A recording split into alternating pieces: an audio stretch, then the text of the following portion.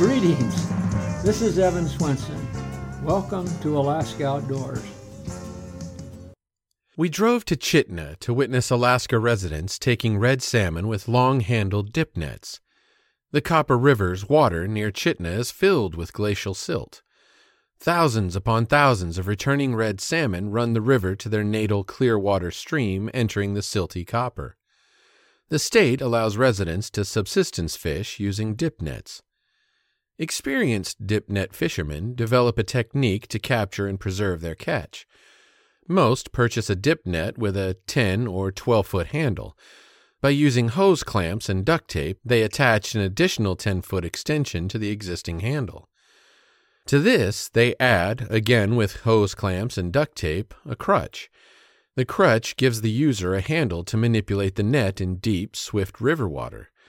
Most subsistence fishermen wear neoprene chest waders.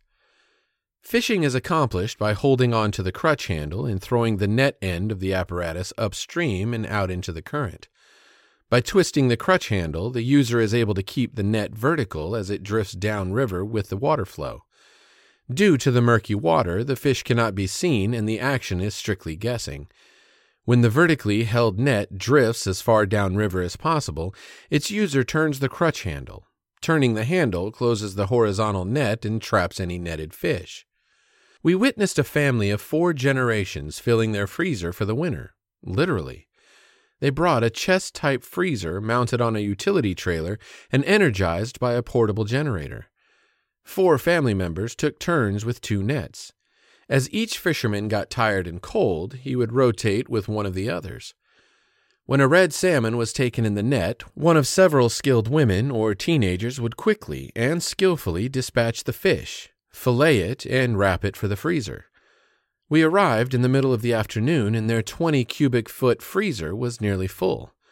The young man I visited told me they came every year, and one day's fishing supplied their extended family with all the fish they required for 1 year.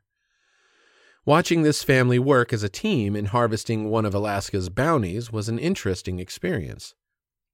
Although taking an unseen salmon from muddy water with a net didn't excite either the angler or the spectator like a tail walking red on a rod, it was fun to observe. I trust their fishing stories over Sunday dinner are not too different from those of fishermen who subsist with rod and reel.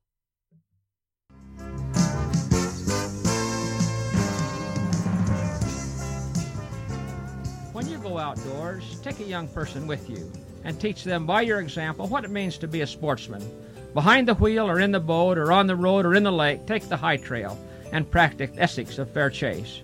Goodbye and good luck. May God bless you in the land of the midnight sun, and may your days be happy and long in Alaska's outdoors.